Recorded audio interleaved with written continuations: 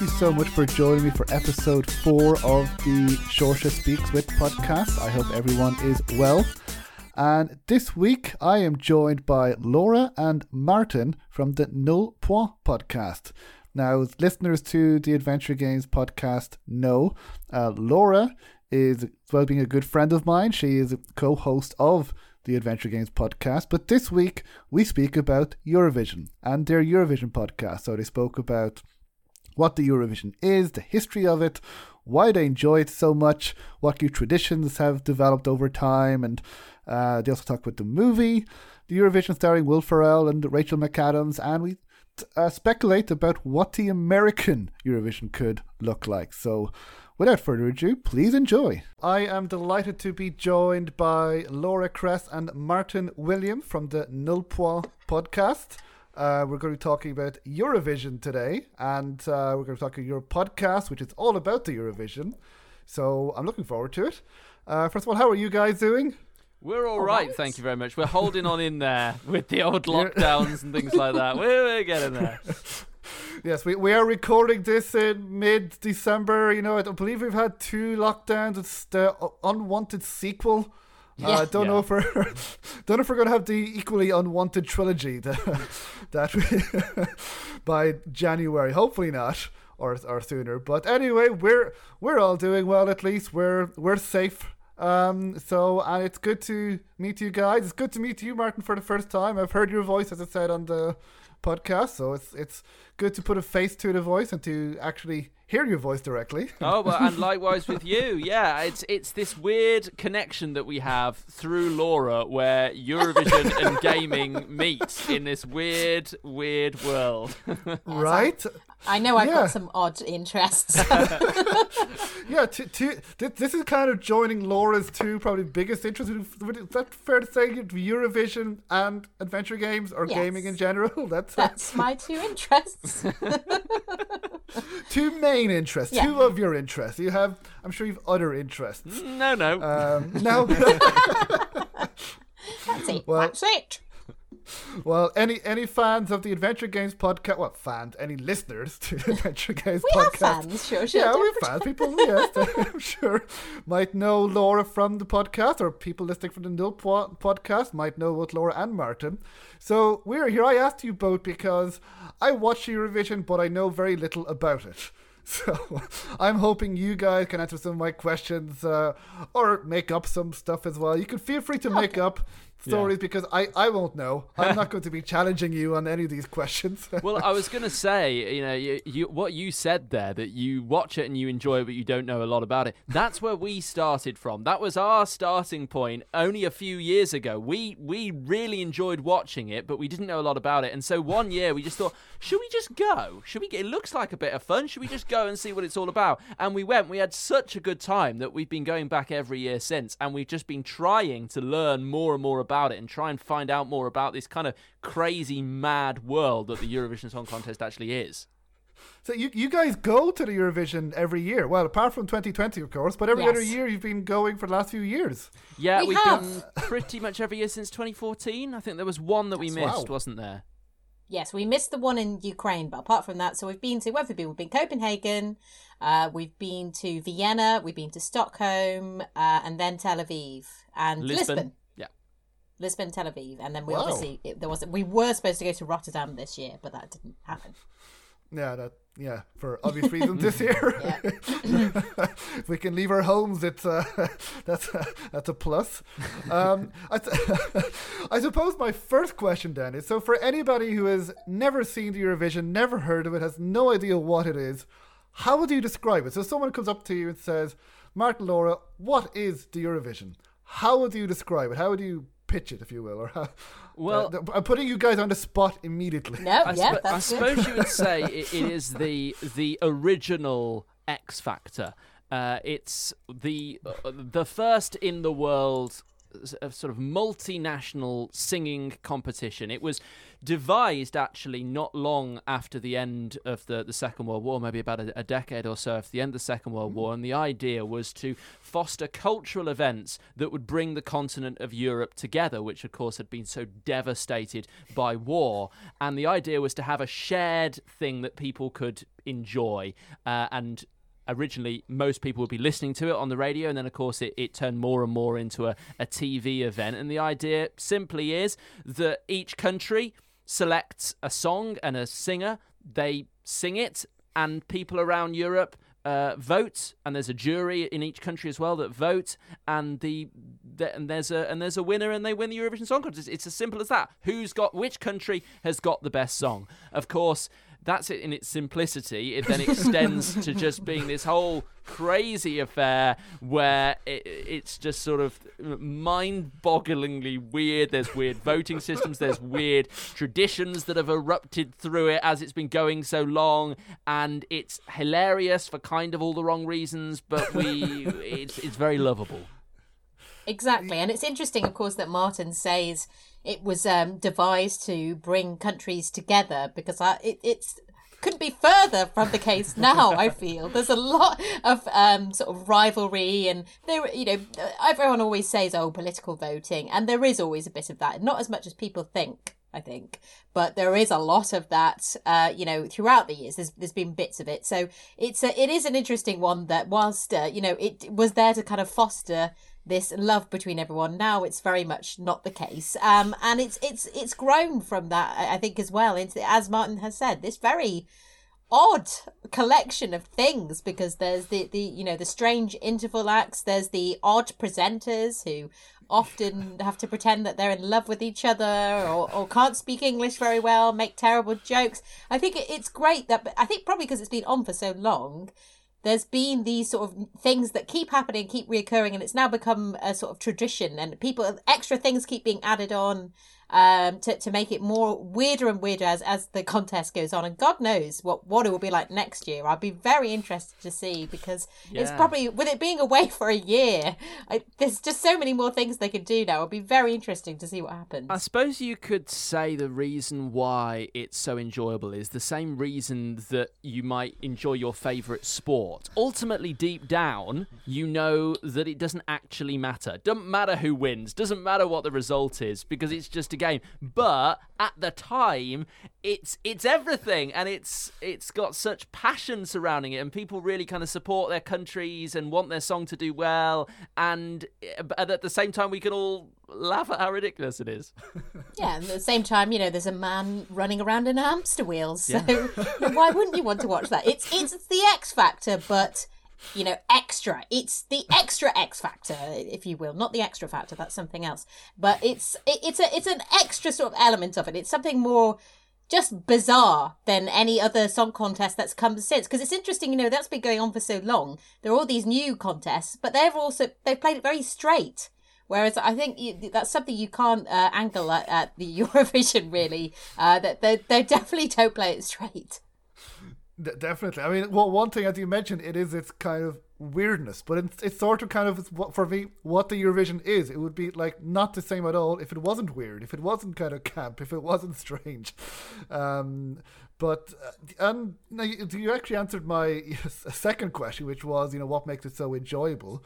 But it's also, it's fair to say, as you mentioned as well, that the Eurovision has changed a lot over the years, because before it would be like a nice, one person singing a ballad, and they would probably win because they were Irish. Ireland won a lot, but I don't know. Ireland did win an awful lot.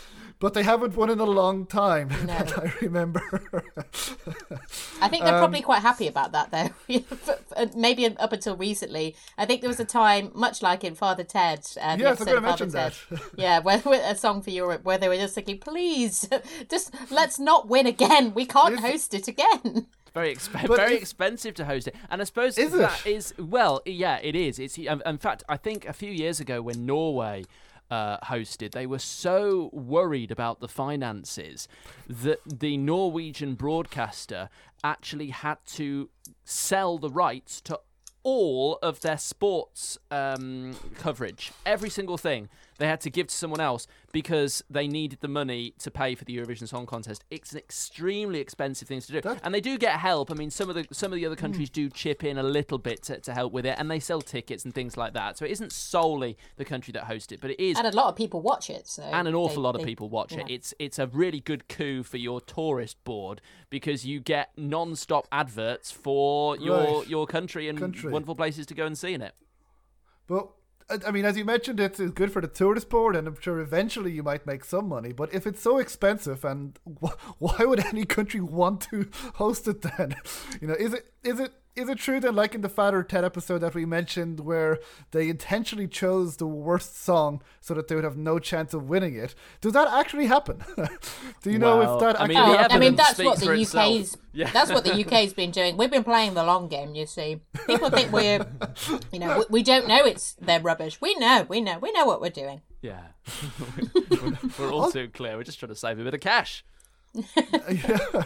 So then back to my original question: what, apart from like the tourist board and all that, it's because some countries do take this seriously and they do really want to win, and they go every year. I see that in Spain, for example, every year they try and I believe they try and set out what they believe is their best year. Apart from 2008, I don't know if you remember that. With the Irish one was Dustin the Turkey. Oh, yeah. Spain had that's crazy guy as well. But every other year, from what I've seen, they really take it seriously and they never come close to winning. So why do countries want to win though? Why would any country want to host if it's so expensive? I think it's more than just the money, though, isn't it? I think there's a sense, and certainly for a lot of the countries that spent a long time behind the Iron Curtain and living under Soviet Russia, there is a real kind of feeling that people are taking their country seriously if they were to win. And there they are on the same stage as a lot of these Western European countries, these huge, big kind of powerhouses and forces in world politics, and there they are competing on the same stage, and they actually do have a chance of beating them because it is just simply who can come up with the best song. I wonder that there is that sense of national pride that people want.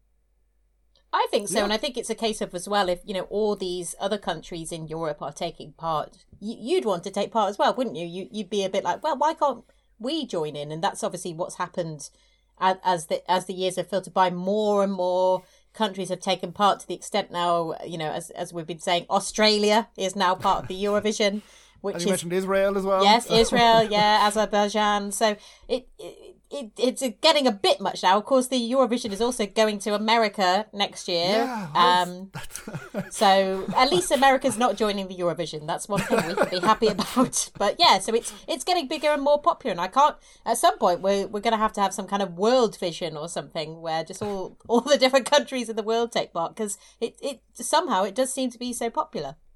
Yeah, it has become more and more popular, as you mentioned, and then. Because I want to ask about America as well, because that surprised me when I heard that on your podcast. But you mentioned the traditions as well, the new traditions. Are you able to tell us one or two new traditions that have popped up in Eurovision that are maybe quite bizarre or entertaining? I suppose. Well, I wouldn't say these particularly entertaining, but just there's been a lot of new rules that come and go in Eurovision. At the beginning, as you said, it was very much one person singing a song. Then they decided up to 6 people could be on the stage a lot later on. So that meant that there was more in the way of, like I say, random men running in hamster wheels and all that kind of thing. There was more scope to bring about the theatrics, and as well the sort of pyrotechnics have got a lot more advanced recently. Now there's like holograms and all these kind of things. You wouldn't have seen that, in the 50s when this was starting out.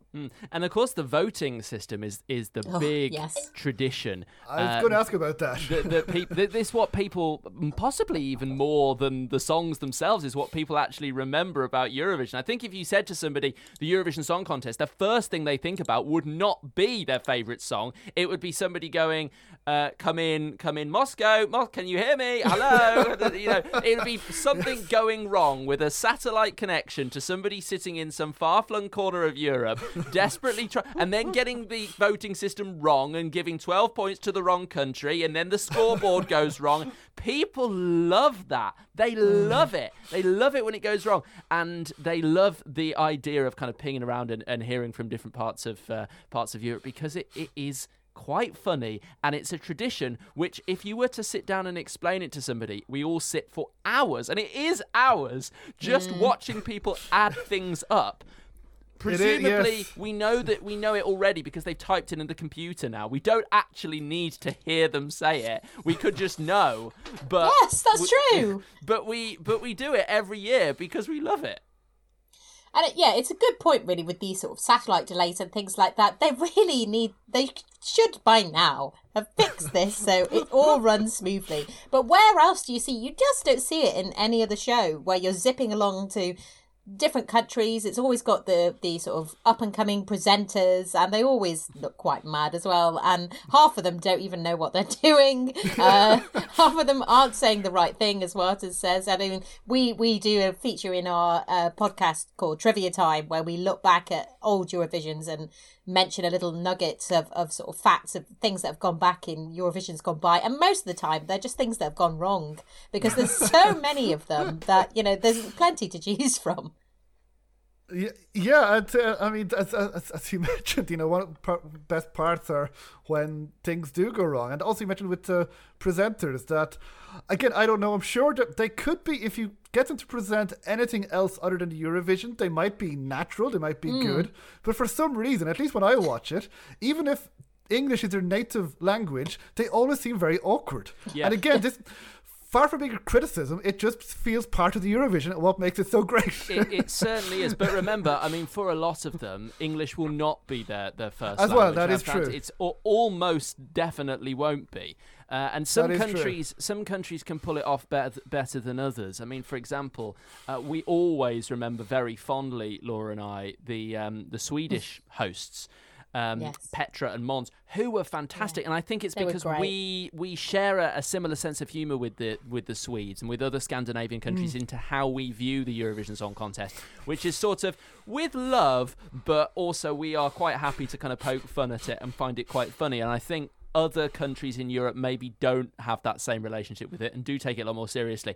But as a result, the way they presented it was extremely funny because they got why it's good.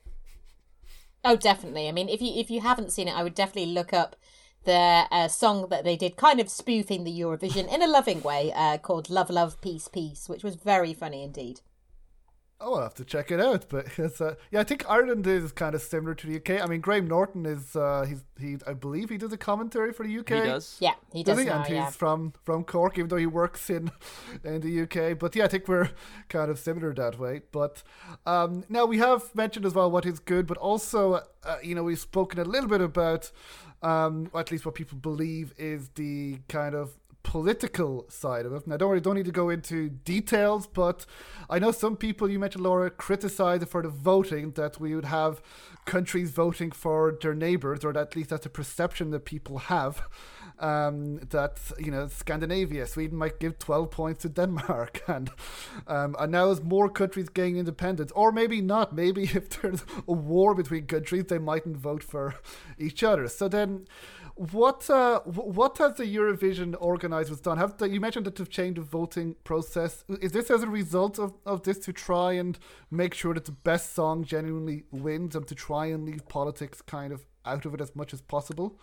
Or how? I suppose. Yeah. I mean, so for example, of course, although there is the public vote, there's also always a jury vote as well, which means that it's not just reliant on the public. There are juries, from each country who are listening to it. Well, or they should be listening to it just for the song, and voting purely on the musicality of it. So that is one way, that to kind of balance out that public reaction. But I think it's good that they do have a public reaction, because people are going to find a song different from someone who's a music expert, but that should be a valued opinion as well. So I think it's good they do include that. In terms of, I'm trying to think myself how they I don't know if because they themselves don't see it as such of an issue, I would think, the EBU. Okay. But I don't know if you, Martin, can think of any ways they've Well, they've done two things, I think, relatively recently to try and address the concerns. I think if you go back about 10 years when Terry Wogan was doing the commentary for the UK, he kind of left in protest at the fact that the political voting, in his view, had gone too ridiculous. It was completely overshadowing the whole thing. Which may have been true, and changes were made after that. They introduced a 50-50 split between a jury and the public rather than being completely public, and that kind of did something to water down the process. I would argue that in the end, usually the best song does win. There's lots of political voting that goes on, but I think normally it does tend to cancel itself out because of just the kind of the way it works, and usually the best song does win. But they've done quite a lot to not only try and reduce the amount of influence that political votes have, they've also done quite a bit to hide it too. So they've introduced this 50-50 split. When you go round Europe to hear the votes, you're actually only hearing the jury vote now.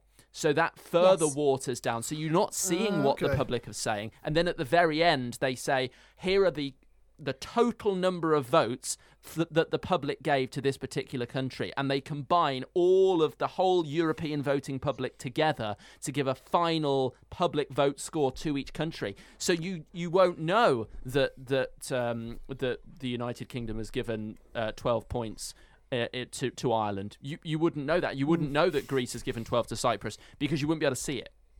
Yeah. Right. Yeah, no, that's, I was going to say, because if it was political voting or voting for neighbours, it'd be a problem for countries like Australia. Yeah. Who are they going to vote Although for? they did quite well. They did pretty well, so I believe that, so it's just political. Exactly.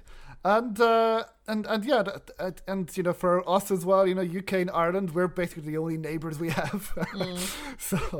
Except you still don't vote very much for us, do you? I wonder why that might be.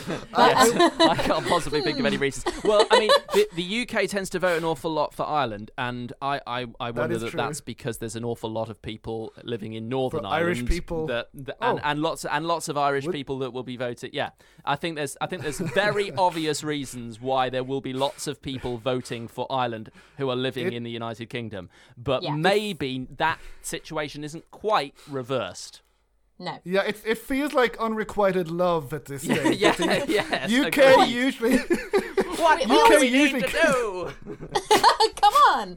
Well, I can think of a few things, but UK usually gives Ireland 10 or 12 points, and Ireland, as far as I know, sometimes doesn't give 12 points. No, but they don't. I believe, is it true that I say a few years ago, I think I was a child at that time, that the UK, when they had the Irish person, I think, giving the vote. Now, I believe it was a technical issue, but I think they blurred the face of the Irish person. And your people in Ireland were up in arms like, how could they do this to us? Oh, no. So well, I can believe that happening, because a lot of that seems to happen, especially during the voting. Yeah, and now I believe it was more a technical issue, which we've spoken about. I believe the UK songs have they not improved? Because who was it a few years ago who was it a few years ago who had the protester go on while she was singing? Oh, Suri. Suri, yeah. Suri. Yeah, I was gonna say Stormzy, but that's not it. We maybe did have done better if it had been with Stormzy, but she was good though, wasn't she? Well, she was, but she didn't do very well. No. She gave it her best shot. She didn't score particularly highly. No, the song was called Storm, so that's maybe where you got that from. Yes. I don't think it was a bad song. It just wasn't that memorable. Genuinely, can either of you remember the song? Nope. Not really, but so there you go. Are there any particular acts that are memorable for the two of you then, as Eurovision fans? Speaking of acts that are memorable, for maybe the right reasons or the wrong reasons over the year. I can think of one, but I don't know if it's the same one. Is this UK or just or in anyone in general? I can think of one that is particularly memorable. I'm going to say, I mean, there are so many that are actually quite memorable, but most of them because they're a little ridiculous. I am going to go though with the winner in 2014, which was Conchita I knew you were going to go for that. Representing Austria, and we were actually there at her semi-final, and we watched it, and there genuinely, it was a real moment, wasn't it? I mean, we were there in the hall. We felt the atmosphere. The hairs are going up on the back of your neck because it was a real kind of moment. You had this person, representative of the LGBT plus community, standing there, very proud of who they were, singing this song, talking about rising from the ashes and being who they are and being impassioned about that. And you really felt that moment. You felt that you were there at a really important time. And sure enough, Conchita Wurst went on to win, and that song went down in Eurovision history. So I would say that would be a hugely memorable performance. Oh, definitely, for sure. And I think it's interesting because if someone described that to you as a man who's wearing sort of fake beard and dressing up, as a sort of drag kind of queen in a way, you might think that sounds a bit sort of slapstick, kind of a bit more jokey. But actually, as Martin says, it was a real moment, and it did. I think everyone was very moved by it. I'm thinking on the other side of there's loads of songs that have been very powerful, like Euphoria by Loreen. I think that's still a huge Eurovision favourite. And of course, performance. If you go back to the 70s, you've got the likes of ABBA. I mean, ABBA... Yes, of course. How can we not mention ABBA? ABBA debuted Waterloo at the Eurovision Song Contest. There's some really, really big moments in the kind of collective history, cultural history of the continent that have happened at Eurovision. I guess that kind of brings me back to what the whole point of the Eurovision Song Contest was meant to be in the beginning, something that unifies the continent that wasn't meant to be political. And which reminds me, of course, of Riverdance. Riverdance came from Eurovision, and what a moment that was! Yes. When you watch that back, because obviously they were the interval act for Ireland that year, and wow! When you watch that back and you just see everyone watching it, thinking, "What is this? This is amazing!" And at the end, everyone gets up and claps, and again, that would be a moment you'd watch that and think, "Oh, this is, everyone knew that was a moment," and Eurovision is full of those moments. Yeah, it was the beginning of a new Irish stereotype. Yes. We thought you didn't have enough. You needed another exactly. We don't have enough Irish stereotypes. So now when I go abroad, people ask me, "Oh, can you do the Irish dancing?" And I'm like, I can try, but it's very difficult. And I've never actually done it properly before. You've got Eurovision to thank for that. So thank you. And of course it was Johnny Logan, Hold Me Now, which I won't sing. And and then on the other hand, we've spoken about truly memorable ones. I'm sure you remember the banjo playing grannies. A few years ago. Dancing grannies. The Russian grannies, yes. Yeah, Lordi. Who are Lordi? They're the heavy metal. The heavy metal bands, yes. Hard Rock Hallelujah. Yes, actually, a friend of mine asked me, do I remember Hard Rock Hallelujah? And Conchita Wurst, who you mentioned as well. So so there are some really good acts as well. And now going on to, because this past year there was a Netflix movie by Will Ferrell and Rachel McAdams as well. And I admit, I went into that movie not having really any expectations, not really because it's Eurovision, but because Will Ferrell is very hit and miss for me. And I was thinking, this could be great or this could be terrible. It's probably going to be terrible. Like, he's American, making a movie about Eurovision. But actually, I quite enjoyed it. But then there were film critics who said that they didn't like it at all. So what is the correct answer? From your point of view, from Eurovision expert, was it good or was it bad? In your opinion, of course. Well, I'd say that there is no correct answer, of course. I am being facetious. So what do you guys think? So from your point of view, you're more knowledgeable than I am. I think because Laura and I spoke about this at the time, and I think it's fair to say we both went into it with the same sort of worry as you did, that it was not going to be very good. And so our expectations were low. But having said that, I think it was on the whole pretty good. There were some pretty dodgy bits. There was some bits where you just thought this is overly cheesy, or you haven't quite got this, but I think those points were few and far between. I think overall it was really good. It was silly. I think it captured the essence of Eurovision and what the whole thing's really about. And the music was actually pretty yes, decent. the songs were good. Yeah. Yeah, really good. They really nailed that Eurovision sort of element in the songs, and they're very catchy. I've listened to the soundtrack since. Oh, me too.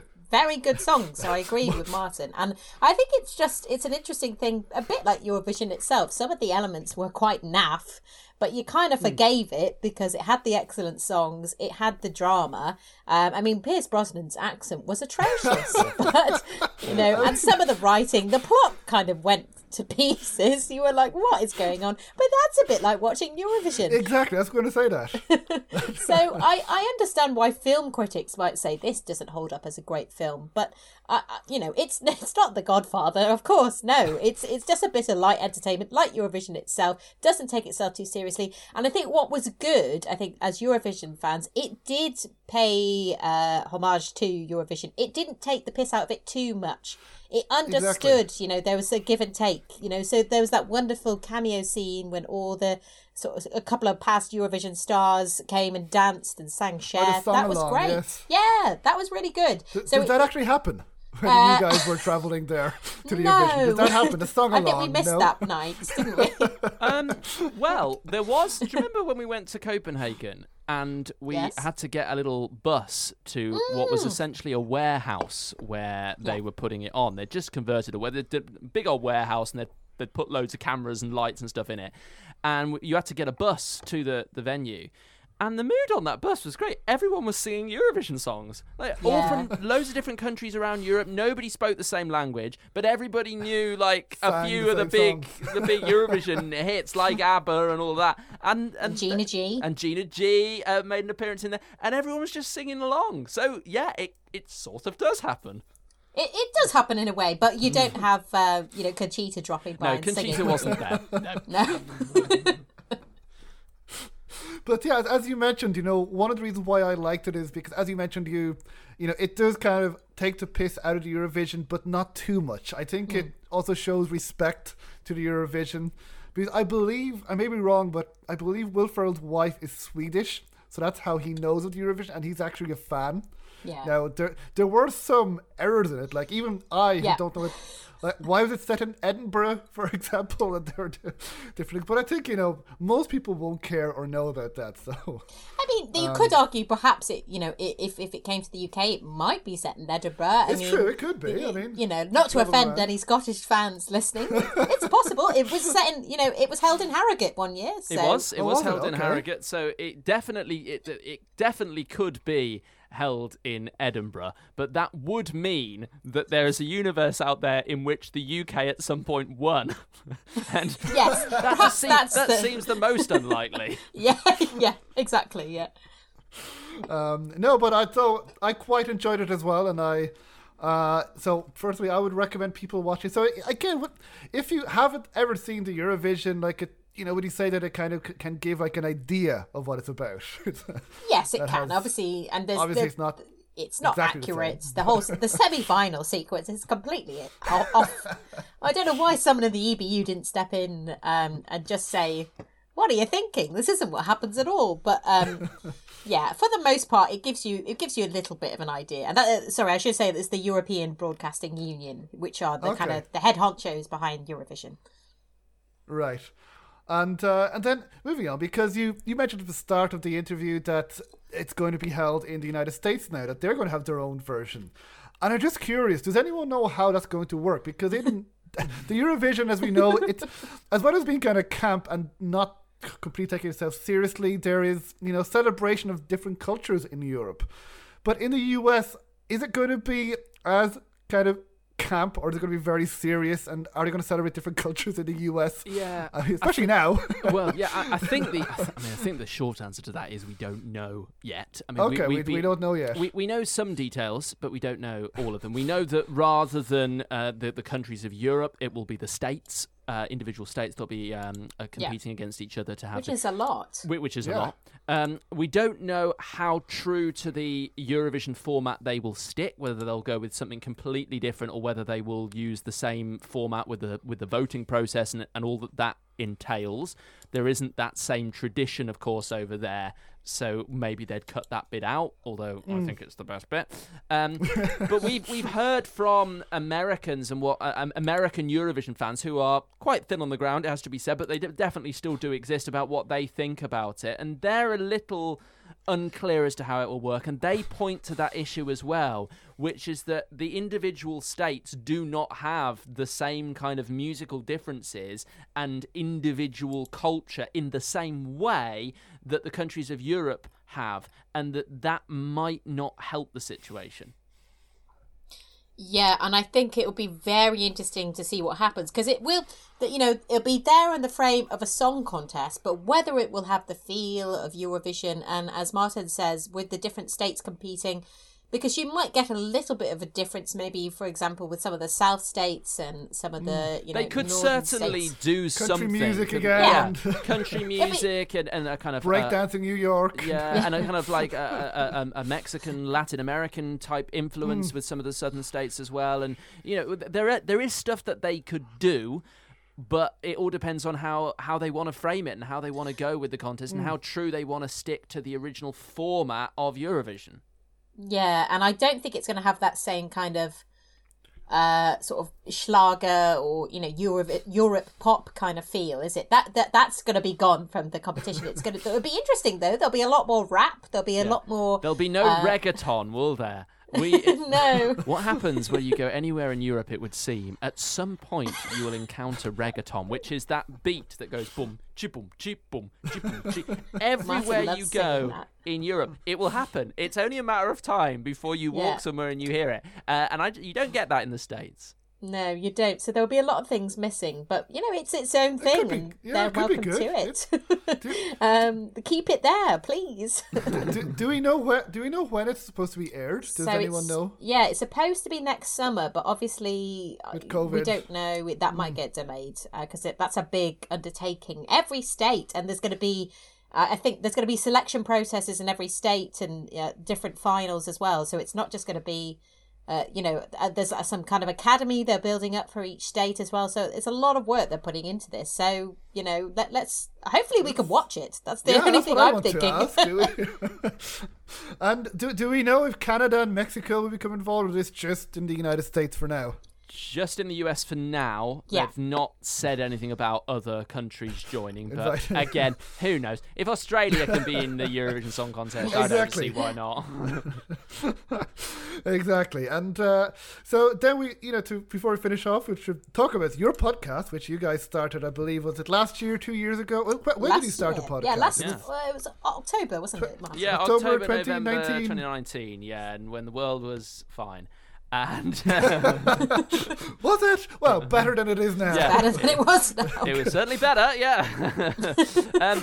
We set it up for the reasons that we spoke about earlier. We are two fans of Eurovision. We really like it, and we wanted to know more about it. We wanted to explore the eccentricities and the crazy stuff that goes on, and we wanted to celebrate the people that love it.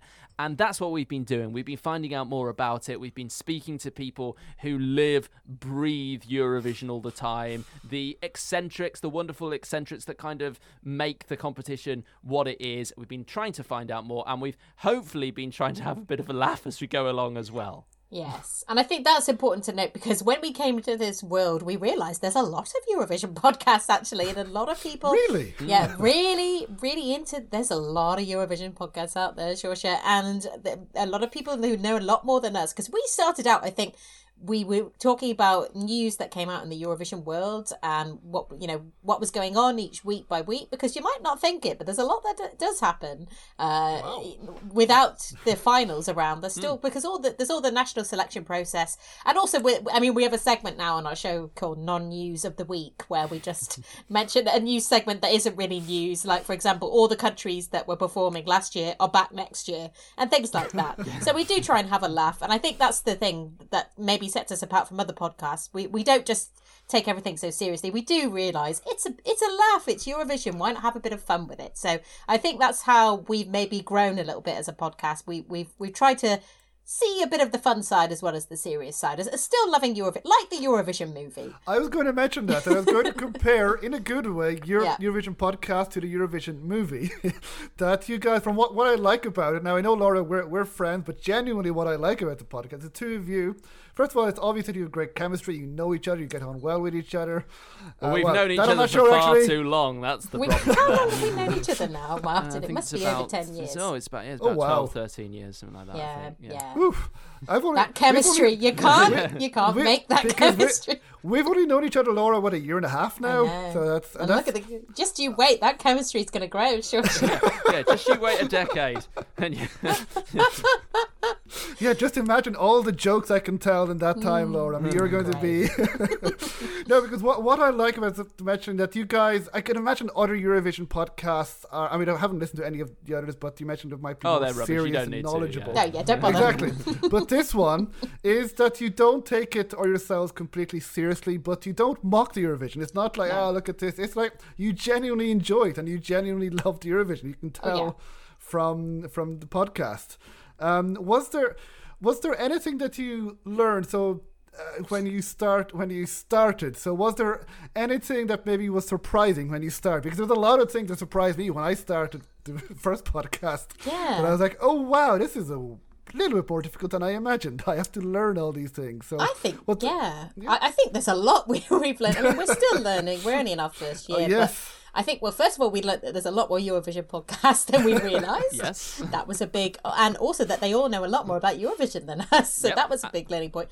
But in terms of making the podcast, I think we both learned, in terms of promoting it, we've come on a lot in terms of promoting it on social media and learning how to get into those different groups of people that are into Eurovision. We started out, we didn't even have a Twitter or anything. So, because we just wanted to see what we could make with it. And I think now we're still not, we're still learning and trying to get into those groups. We're not. Well, we've got a lot better at division of labour now, haven't we? And we who have, does actually. what, and we can kind of just get on with it without having to agree who's doing what, because we know our roles, we know our jobs. Roles. Yeah. Seems to be like an underlying message there. I can't quite put my finger on it. What are you talking about? I'm guessing I should probably move on because I don't want this to be the end of a 10-year friendship. Wait a minute, I do a lot on that podcast. I don't want this to be the case. I'm sure Martin wasn't talking about that. I'm sure it was just a general comment. Hey, Just a now, general comment. who decided to have an AGM for the podcast? Okay, yeah. We was came a up with a lot of good AGM? ideas. We went to the pub. We went to the pub. It was an AGM, Martin. Yeah, it was an AGM. Yeah. We wrote things down and everything. It was good. Yeah. Cool. And then apart from the two of you guys talking, do you ever have any special guests on the podcast? Yes. Oh, we do. This is another thing that we've started doing a lot more because we realise us just chatting to each other is boring as hell. So No, I would disagree. I enjoyed listening to the two of you chatting. But what guests have you had, if you remember? Yeah, well, we've had quite a few recently, and we're sort of building that up, and we're concentrating. And again, this is kind of our message: is making Eurovision fun, not making it serious. So all our guests, or most of them anyway, are quite sort of unique and unusual. So we've had recently Maxi Rainbow, who's a drag queen who does Eurovision reaction videos, all dragged up. And she was telling us about her sort of favourite Eurovision acts and how to create the perfect YouTube reaction channel, because she gets, thousands of subscribers. We've had the Cheerful Twins from Iceland, which Martin, my favourite. Martin can tell you about because he loved them. I did So love them. Will Ferrell and Rachel McAdam, they were... Yeah, not quite. We haven't got her yet. She's Rachel, if you're listening, if you want to get back to my email, that'd be great. That's okay. But yeah, so who are these Cheerful Twins? I mean, it doesn't really need that much explanation because it's all there for you in the title. They are twins. They're really, really cheerful, and they love Eurovision, and they love the person who was tipped to win in 2020, had there been a song contest, who was Iceland's representative, which was a chap called Dardi, who was his song, which ended up not competing, of course, went viral, and it was everywhere, which is a song called Think About Things, and they were obsessed, and still are obsessed with this guy, and they are bonkers, and and they are fantastic, and I absolutely love them. So we speak to everybody, and we want to speak to people who are really passionate and enthusiastic about the contest, because we want to feed off that enthusiasm. Because I don't know about you, but there's something about talking to people who love whatever it is, and it could be the most boring thing in the world, but if you speak to somebody who's passionate about it, you feel that passion. Yeah, for sure. And so that's what we'll be doing more in 2021 as well, finding those weird fans, those unusual people, and getting them on the podcast. Cool. So I expect to be on the podcast in 2021, even though I don't know anything about the Eurovision, but we will struggle to shoehorn you in on that basis, but we'll do our best. Yeah, if you maybe, just come up with a bit of a better backstory, sure. Yeah, I guess. I mean, I know. I could sing one of the songs. Would you like that, Laura? Would you like me to? No. We can just discuss it off air if you want. I think that's best. Yeah. But also, when we're able to travel again, hopefully in 2021, do you plan on recording when you travel to the Eurovision? There again, do you plan on recording a podcast or even going live? Or, that was the big plan. We were going to be going there. Damn you, COVID! And yeah, we were going to be recording loads of stuff when we were there and kind of bringing you the flavour of what it's like to be a fan at the Eurovision Song Contest and everything that was happening to us. That was the idea. We were even talking about some really exciting ferry trips that we were going to have. God, Martin goes on about this bloody ferries. Weirdly obsessed with the ferry. But no, we are not obsessed. You are obsessed. I couldn't care less. I like a ferry. Are you done? No. That was our plan, and we hope to do it next year. We do hope to do it next year. I was a bit concerned because my friend told me she was getting married on day of all days, Eurovision Day. No! I was thinking, what are you doing, you silly girl? You can't get married on Eurovision Day. That's like get married on Christmas Day. Exactly. I mean, and I was thinking, I'm going to have to watch Eurovision at the wedding. Like there's people who, with the headphones on, if there's like a game on, if there's football or something, and they're just like watching it in the corner. I'd be doing that with Eurovision. But it's all right because of COVID, they've decided to move it to 2022.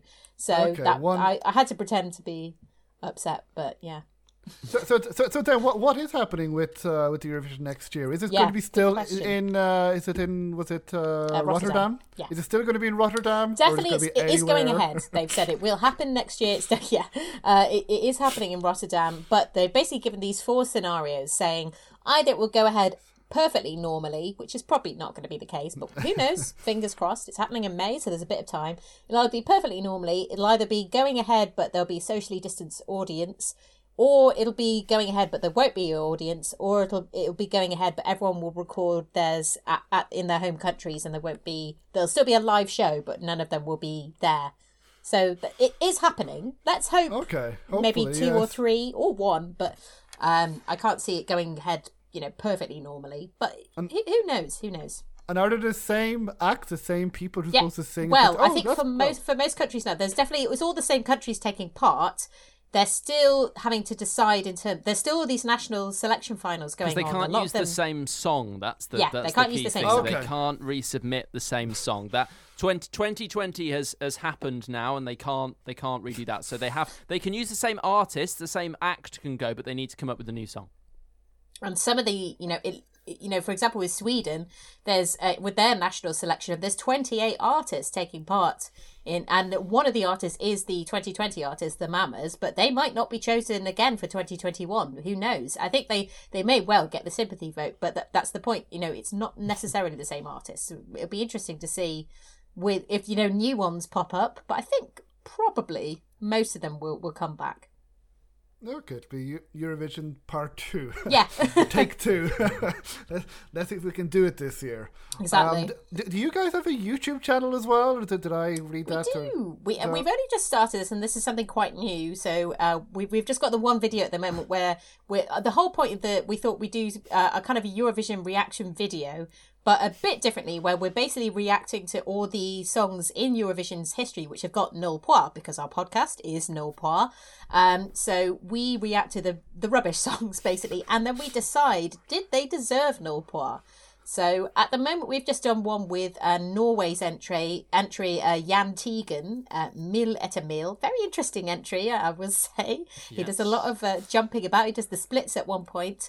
And yeah, it's just me and Martin reacting to that video and deciding at the end if he deserved it. I would say it's only, it's not too long to watch, but it's a bit of fun, and it is again just called the channel's just called Null Poir. So look us up, and we're hoping to do more of those, as the year goes by, and it's kind of just a different take on the whole Eurovision reaction, because there's loads of those as well. So we're just trying to make our mark, aren't we, Martin? We are. Well, I'll share the link in the show notes, and I look forward to seeing that. And then finally, where can people find you guys on your podcast? Where can't you find us? That's the question. Everywhere? Yep, you can. Well, we're on. This is normally my segment at the end of the show. I tell everybody where to look for us, and I kind of mess it up at some point. But we, as you said, no, I don't believe that. It's not like you to go off the rails on your Eurovision podcast. No. So we are obviously on YouTube, as I mentioned. We're on Instagram. We're just called Null Poir Podcast on Instagram. We're on Twitter. We're à Poir Null, because someone else had already taken the handle Null Poir. So that's a bit annoying, really, but what can you do? So we're on that, and we are, if you want to listen to us, we're on SoundCloud, we're on iTunes, we're on Spotify. So yeah, and I think most kind of podcast things you can find us on. So if you want to send us an email, you can send us an email. There's just, we're just so ready for people to listen to the podcast. That's so big plans ahead for 2021. Hopefully we'll be able to see you guys at the Eurovision. And if you want me to tag along, I can sing some of the Eurovision songs to keep you guys company. We can discuss it if you wish. Yeah, listen, I think we need to discuss that. Sure. Chat about it.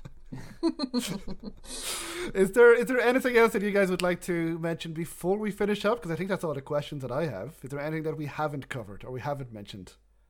I think we've got through the whole 50, 60 years of Eurovision, haven't we? I think we've covered that. Yeah, just, I think what we said before, if you enjoy watching a bit of Eurovision, but you don't feel like you're a hardcore fan, we're exactly the same. So feel free to take a listen to the podcast. I think even if you don't really enjoy Eurovision, it's just us messing about. If you don't know anything about the Eurovision, I'd say you can still listen to you guys because you got a lot of fun to listen to. So. Half of it is just me answering the door for the post or doing different things. That's happened quite a lot recently, yeah. Wow, that's so fascinating. That's I know. I've really sold it there, haven't I? But you recorded when you were in Iceland, didn't you, Laura? When yes. you were in Iceland, so that would be a nice thing. I think, unfortunately, next year we're still not going to be able to do much of that, like going abroad to different places. But maybe I'm really looking forward to. Hopefully, we can get to go to Rotterdam next year, and we'll be doing lots with that. I mean, probably the people who are with us who aren't on the podcast will be so bored of us because we'll be doing it all the time, I'm sure. But I'm looking forward to that. Fingers crossed that can happen. Oh, I'm sure. Well, I look forward to hearing more about what your plans are for next year. So, again, if you want to listen to more of Martin and Laura, you can listen to their podcast, Null Poir. And if you want to hear even more from Laura and from me, you can listen to us on the Adventure Games podcast. Yes, apologies. So, a lot of the three of us to go around. You can, and a lot of Laura too. Yeah. All right. That sounded very bad. Sorry. It did a bit. We should probably end it right there. Yes. Well, thank you so much, guys, for joining me, and I look forward to hearing more from your Null Poir podcast, and we will keep in touch then. So thank you for having us. Very best of luck. Thank you so much. Thanks, Shosha. So that was my conversation with Laura and Martin. Thank you so much to Laura and Martin for joining me. I had a great time speaking to the two of you. And as I mentioned at the top of the episode, if you wanted to hear more from Laura Kress, you can listen to us on the Adventure Games podcast. I also recommend that you listen to her and Martin on their Eurovision podcast. It really is a lot of fun. They really, really enjoy the Eurovision, and they have great chemistry together, as I mentioned in our conversation. So you can listen to that on the links in the show notes. If you want to help this podcast, if you enjoyed this episode, you can do so in a number of ways for free. You can rate and review on Apple Podcasts. You can also go to ratethispodcast.com/ShortestSpeaksWith, and you can rate and review there in a number of different places with instructions at that link as well. The link will be in the show notes. If you wanted to become a guest on this podcast and appear on this podcast to talk about any topic that you enjoy talking about, you can contact me at shortestspeakswith.com/be-my-guest. So thank you as always for listening. And next week I am joined by another good friend of mine, Antonio Apostolico, as he talks to me about astronomy as if I were a small child, since I don't know anything about astronomy. So until then, take care everyone. Goodbye.